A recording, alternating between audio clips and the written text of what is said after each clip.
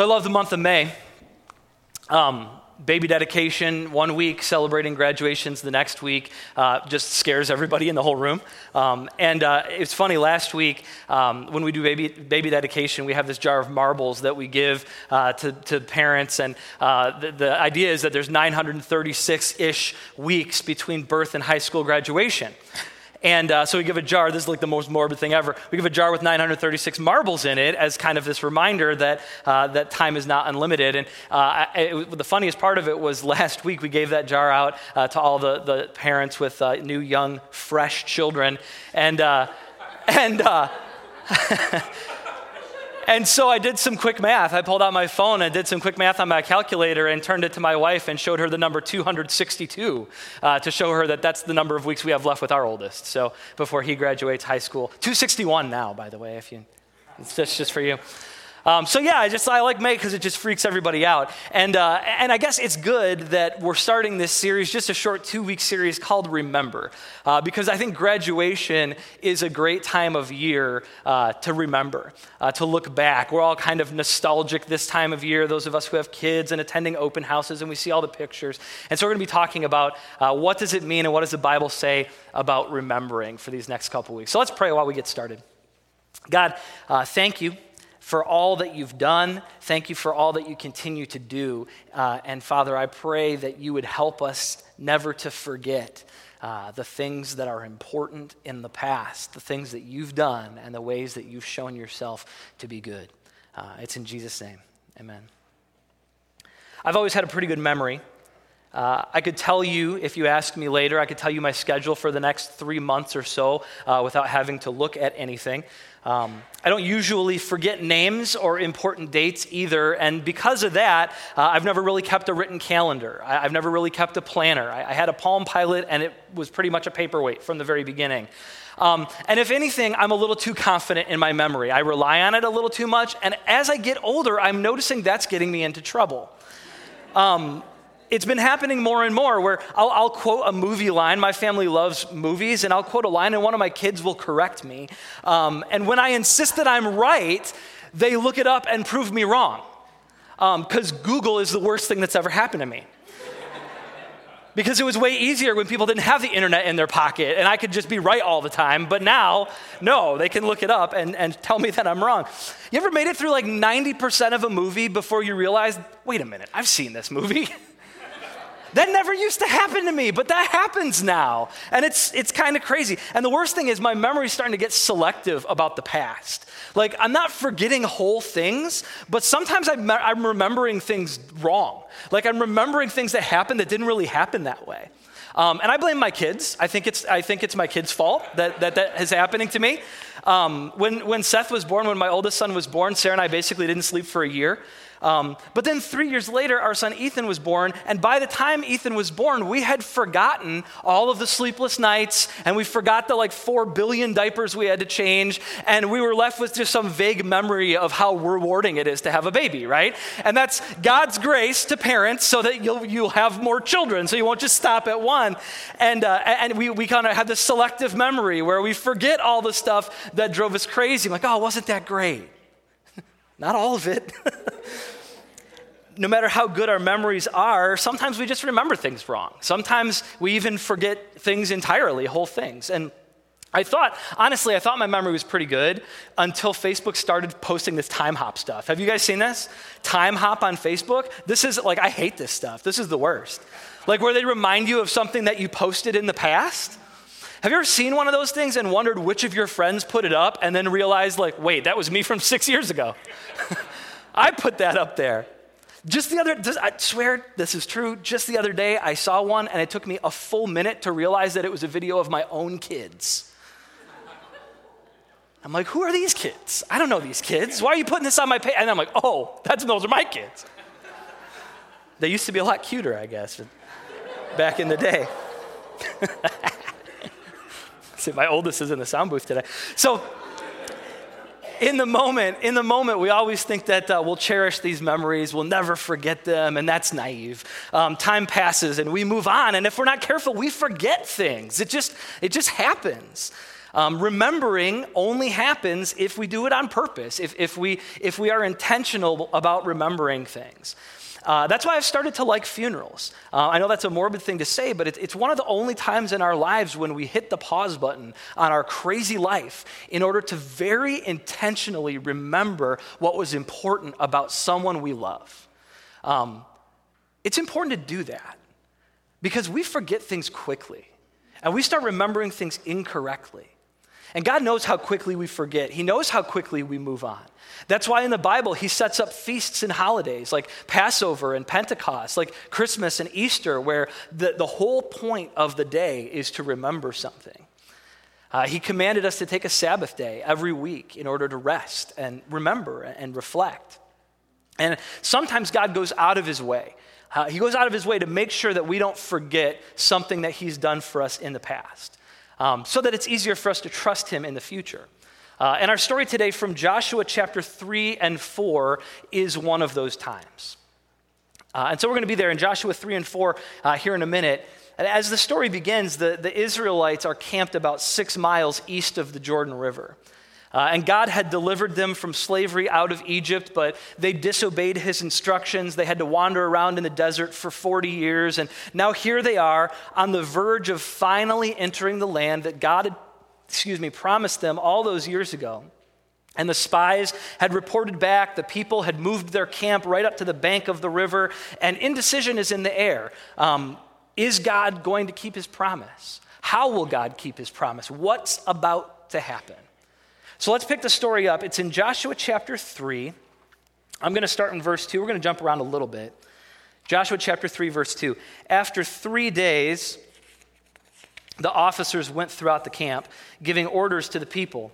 When you see the Ark of the Covenant of the Lord your God and the Levitical priests carrying it, you are to move out from your positions and follow it. Then you will know which way to go, since you've never been this way before. But keep a distance of about 200 cubits between you and the ark. Do not go near it. Joshua told the people, consecrate yourselves, for tomorrow the Lord will do amazing things among you. Now jump down to verse 14. So when the people broke camp to cross the Jordan, the priests carrying the Ark of the Covenant went ahead of them. Now, the Jordan is at flood stage all during harvest. Yet as soon as the priests who carried the ark reached the Jordan and their feet touched the water's edge, the water from upstream stopped flowing. It piled up in a heap a great distance away at a town called Adam in the vicinity of Zarethan, where the water flowing down to the Sea of Arabah, that is the Dead Sea, was completely cut off. So the people crossed over opposite Jericho. The priests who carried the Ark of the Covenant of the Lord stopped in the middle of the Jordan and stood on dry ground while all Israel passed by until the whole nation had completed the crossing on dry ground. The Ark of the Covenant symbolized God's presence with his people. Back in the Old Testament, the ark, where the ark went, God went. God's presence was connected to the ark. When Israel left Egypt, the ark went first. It led them through the wilderness, and now it's going to lead them into the promised land. Israel doesn't send the army in first to clear the way and make everything safe. They go in with the priests and with the presence of God, leading them. Because they've never been there before. They don't know which way they're going. They don't know where to go. They need to rely on God to lead them to where they need to go. They need to trust him. And this sets a pattern for their future. Israel needs to make sure not to get ahead of God. They need to make sure to follow God's lead and depend on his presence in their lives. And so God's lead in this story has the priests carry the ark straight into the river, right to the middle of the Jordan, which was at flood stage, by the way. I don't know if you caught that. River at flood stage is a little bit scary. And you think the priests had some questions for God in this? Like as Joshua is laying out this plan, they're like raising their hands in the back. I would be, right? Like, how far in the river are we going again? Because that's kind of a deep river, and you realize it's at flood stage, right? And should maybe, you want us to carry the ark over our heads, like so the ark doesn't get wet, or you got any snorkels for us to so we can breathe? Like, what's going to happen here? And I would have questions. Beyond questions, I would have solutions. because that's who I am, I would have solutions like, yeah, God, that's not going to work. Instead, how about we build a bridge, right? We've got lots of smart people here. We could build a bridge. It won't take that long. Or at least a raft. We could put the ark on the raft and kind of ford the Jordan together. And because God's way doesn't make sense to me. That I look at this and God's like, yeah, just walk through the river. I'm like, yeah, that's not going to work. We need to do something different. God's way doesn't make sense to me, but God knows what he's doing. And God rewards the obedience of his people by doing something amazing. As soon as the priest stepped in the water, it stopped flowing. Now, I don't know how that happens. That's crazy to me. Verse 16 says that it piled up. That's something water doesn't do. That doesn't make any sense. It piled up in a heap far away upstream. And the priest stood in the middle of the Jordan on dry ground. And it's interesting, that phrase, piled up in a heap, is very rare in Scripture. It only happens a couple other times, and the only other event that it's connected to is the Red Sea. See, God's done something like this before, and it uses the same language. That's no accident that Joshua's connecting these two events. What God started at the Red Sea, he will finish. God finishes what he starts. He started this at the Red Sea. He delivered you, and he made a promise, and this is God finishing the promise. He's going to get you to the place where he promised. So let's continue this story in chapter 4, right at the beginning here, because God makes sure, just like in the Red Sea, when God established Passover so that they would remember, they would never forget what God did and how he delivered them through the Red Sea. God is about to establish another way here so that they'll never forget this either. And so here we have in verse 1 of chapter 4, when the whole nation had finished crossing the Jordan, there's a lot of people by now, when the whole nation had finished crossing the Jordan, the Lord said to Joshua, "Choose 12 men from among the people, one from each tribe, and tell them to take up 12 stones from the middle of the Jordan, from right where the priests are standing, and carry them over with you and put them down at the place where you stay tonight." So Joshua called together the 12 men he had appointed from the Israelites, one from each tribe. And he said to them, "Go over before the ark of the Lord your God into the middle of the Jordan." You thought you were done crossing the river. You got to go back in there. Each of you is to take up a stone on his shoulder according to the number of the tribes of the Israelites to serve as a sign among you. In the future, when your children ask you, "What do these stones mean?" tell them that the flow of the Jordan was cut off before the ark of the covenant of the Lord. When it crossed the Jordan, the waters of the Jordan were cut off. These stones are to be a memorial to the people of Israel forever. So the Israelites did as Joshua commanded them. They took 12 stones from the middle of the Jordan, according to the number of the tribes of the Israelites, as the Lord had told Joshua, and they carried them over with them to their camp, where they put them down. Joshua set up the 12 stones that had been in the middle of the Jordan at the spot where the priests who carried the Ark of the Covenant had stood, and they are there to this day. I don't know if they're there to this day, but they were there to the day that Joshua was written.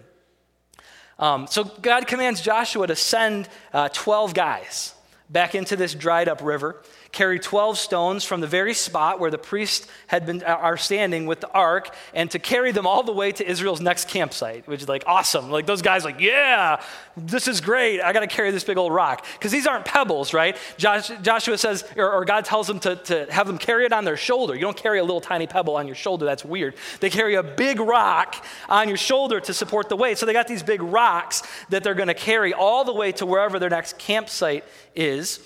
12 stones for the 12 tribes of Israel, a sign for the whole nation. And in the Bible, there's a lot of signs. A sign in the Bible is a visible object or an action that you can see that points to something that you can't see. It's a visible object or a visible action that points to an invisible truth, so that we remember something. Because a lot of times if it's out of sight, it's out of mind, right? And so we remember what we see, what we can see. And so in the Bible, God sets up lots of signs. A rainbow after a flood. It reminds us that God made a promise never to flood, to destroy the entire earth with a flood again. A weekly Sabbath serves as a sign to remind us that we made a covenant with God, that we are living in a covenant, in an agreement with our Lord. 10 plagues that God sends to Egypt prove to Pharaoh that he's real and he's powerful, and he can do what he says he will do. Signs and memorials like this, they're important. And they're important for a few reasons. The first one is just the time and the effort that it takes to make one. The time and the effort that it takes to create a memorial helps us remember how important the event was. When we devote time into something, when we devote resources into something, it helps us remember. This is graduation season, and I like going to open houses because I don't have to plan them. I just get to eat good food. But the time and the resources that you spend putting into graduation open houses serve as a memorial to help you never forget what went on here, this event. The whole nation of Israel crossed the Jordan, but God makes these 12 guys go all the way back. It seems inconvenient. All the way back to the middle of the river to carry these big stones out to their next campsite while all the people watched them, which is also kind of awkward, right? My wife likes to scrapbook, and I don't have the patience for it, to be honest, at all. I don't have the creativity or the attention to detail to display pictures in that way, but I appreciate being able to look back at our lives in such a meaningful way. And the time and effort that she puts into our memories, into the pictures of things that are important to us, make them even more meaningful. And so the time and effort make things more meaningful. Another thing that signs and memorials do is provide proof of authenticity, proof that the thing actually happened. In college, I worked at a store in the mall that sold comic books and autographed sports collectibles, and everything we had in the store came with a certificate of authenticity to prove that it was real, that this autograph wasn't a forgery, that it actually happened, and it was genuine. See, God didn't have these guys grab just any 12 stones. It wasn't just 12 random rocks and set them up and that'll help us remember. They went to the river. They went to the middle while the water was still piled up and got stones from the middle of the river as a way to demonstrate that this really happened. These stones didn't come from around the river or near the camp. These stones came from the middle of the Jordan River, and they didn't scuba dive for them. They pulled them out dry. This thing really happened. It wasn't some exaggeration, it's history. And the other reason I think that memorials like this are valuable is the effect that they can have on future generations. This story talks about that, right? When your children and grandchildren see this pile of big stones, their curiosity is going to cause them to ask you what it means. And it's going to give you the chance to explain the significance of what happened in the past. I saw this at work. I saw the power of memorials firsthand last summer. I took my family on a vacation around the East Coast. I've prepared a slideshow. When we visited Washington, D.C., we saw memorials to Lincoln and Washington and Jefferson and Roosevelt, and they prompted conversations. They prompted conversations about how these great leaders impacted our world, about what actually happened in history that's changed our world today. I didn't prepare lessons. I didn't have all these notes that I went over about the Liberty Bell or Constitution Hall. I just answered the questions my kids asked when we got to Philadelphia, and they saw them. What's the deal with this big bell? Why is there a huge crack in it, right? I just answered the questions. We walked the Freedom Trail in Boston. Talked about the Boston Tea Party. We talked about what caused the Revolutionary War. We talked about the disagreement on both sides over whether or not we should go to war. We visited cemeteries and monuments and battlegrounds and churches, and everywhere we went, my kids wanted to know, what happened here? See, I didn't have to force this on them. I didn't have to force a history lesson down their throat. They were genuinely interested to know, why is this huge monument here? What is this about? What happened here that we did this thing to make this thing so important? And I'll tell you, my boys learned more about the history of this country in those 2 weeks than they have in the 2 years leading up to that trip. And it's because memorials and monuments and physical remembrances are significant and important. It was all because someone took the time and effort to create memorials so that we would never forget the true things that happened in our past. So that we would realize the lasting impact that those things have today and into the future. That there are things that happen in history that change the world forever, and we can't allow ourselves to forget them. And when we take the time to set up memorials of the things that God has done in our past, it leads us to trust him with our future. That's the end game here. Look at the end of this story, the way this story ends in Joshua chapter 4, down in verse 19. On the 10th day of the first month, the people went up from the Jordan and camped at Gilgal on the eastern border of Jericho. And those dudes carried the stones all the way. And Joshua set up at Gilgal the 12 stones they had taken out of the Jordan. He said to the Israelites, in the future, when your descendants ask their parents, what do these stones mean? Tell them Israel crossed the Jordan on dry ground. For the Lord your God dried up the Jordan before you until you'd crossed over. The Lord your God did to the Jordan what he had done to the Red Sea when he dried it up before us until we had crossed over. He did this so that all the people of the earth might know that the hand of the Lord is powerful, and so that you might always fear the Lord your God. When we take the time to remember what God has done in the past, it leads us to give him the credit he deserves. A lot of times we revise history and we make ourselves the stars of it, that we did this. And when we take the time to set up these memorials, we give God credit. We learn to fear God. To fear God, the Bible talks about this a lot, just means to hold him in the highest respect and to act accordingly. To act as if it's really true that God is worthy. So whenever Israel sees these stones, whenever a child asks about them and an adult answers, they remember the power of God and they're amazed all over again at what God has done for us in the past. And here's the thing. I'm pretty sure that I'm not the only one in this room that has difficulty remembering things. In one way or another, we all have a tendency to forget.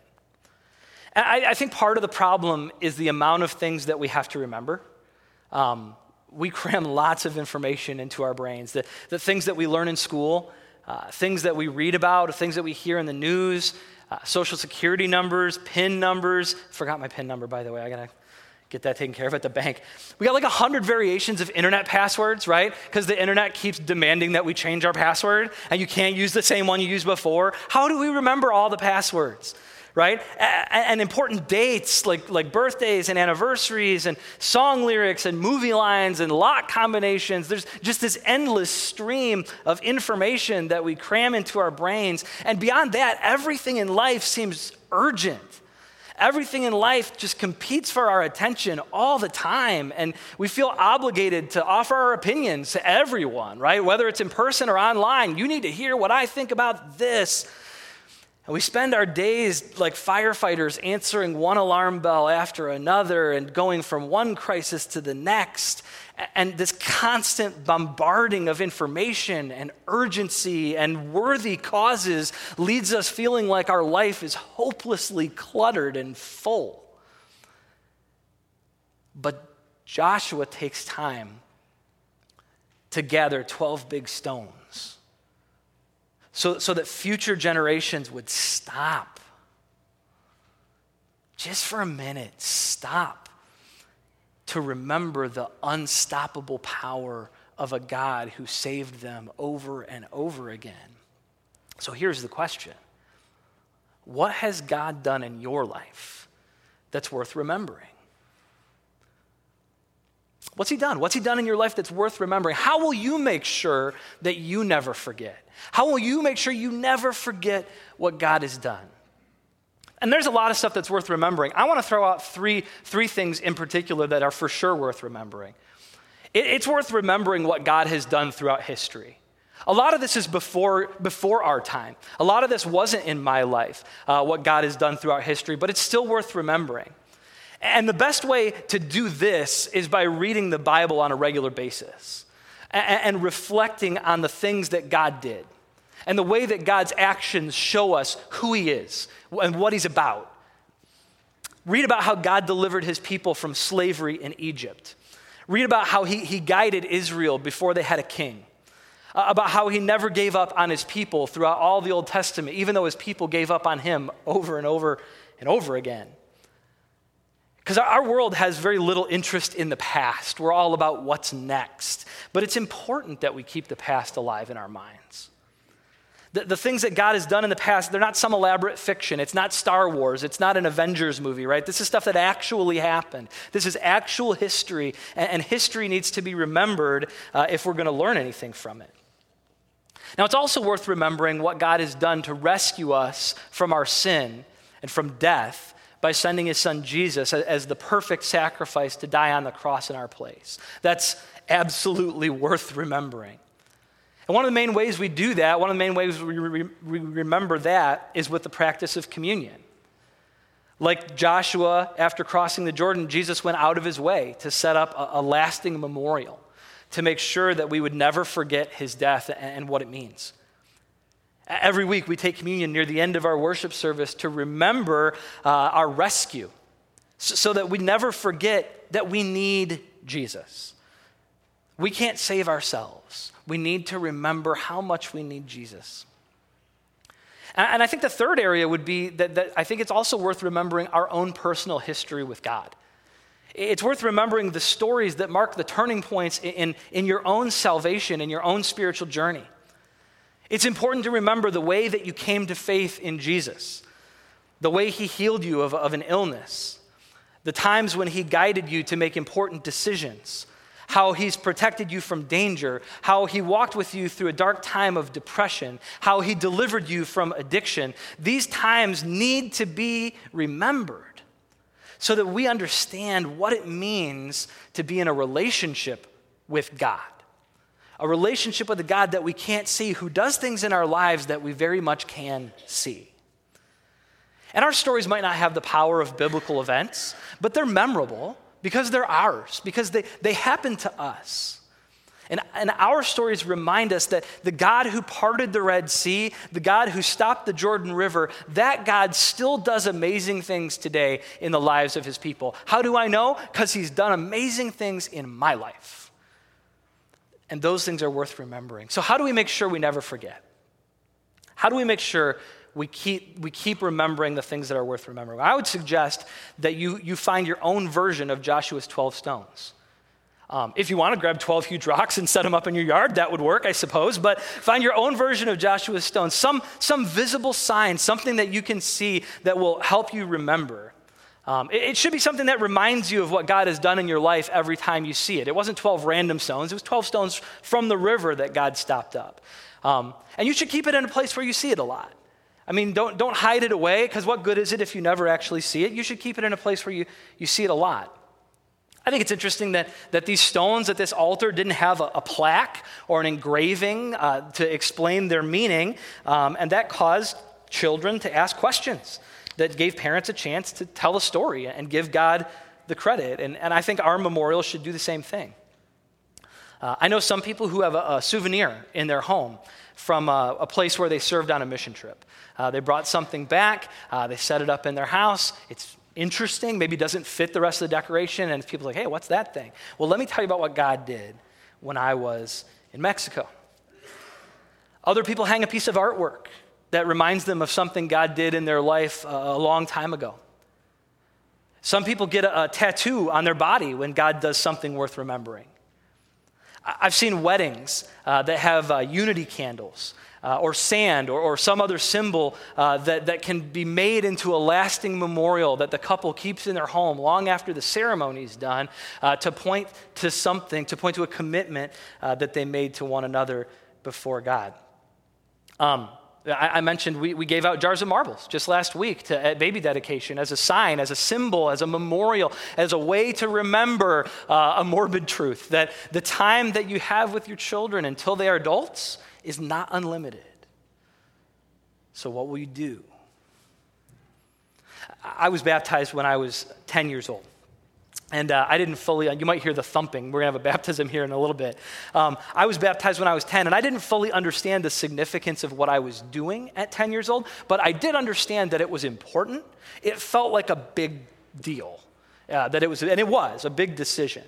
And I'm not sure what I expected, but I remember being disappointed that when I came up out of the water, I didn't really feel any different. I think that's part of the danger of relying just on feelings, because I don't feel different. How come God didn't do anything in my life?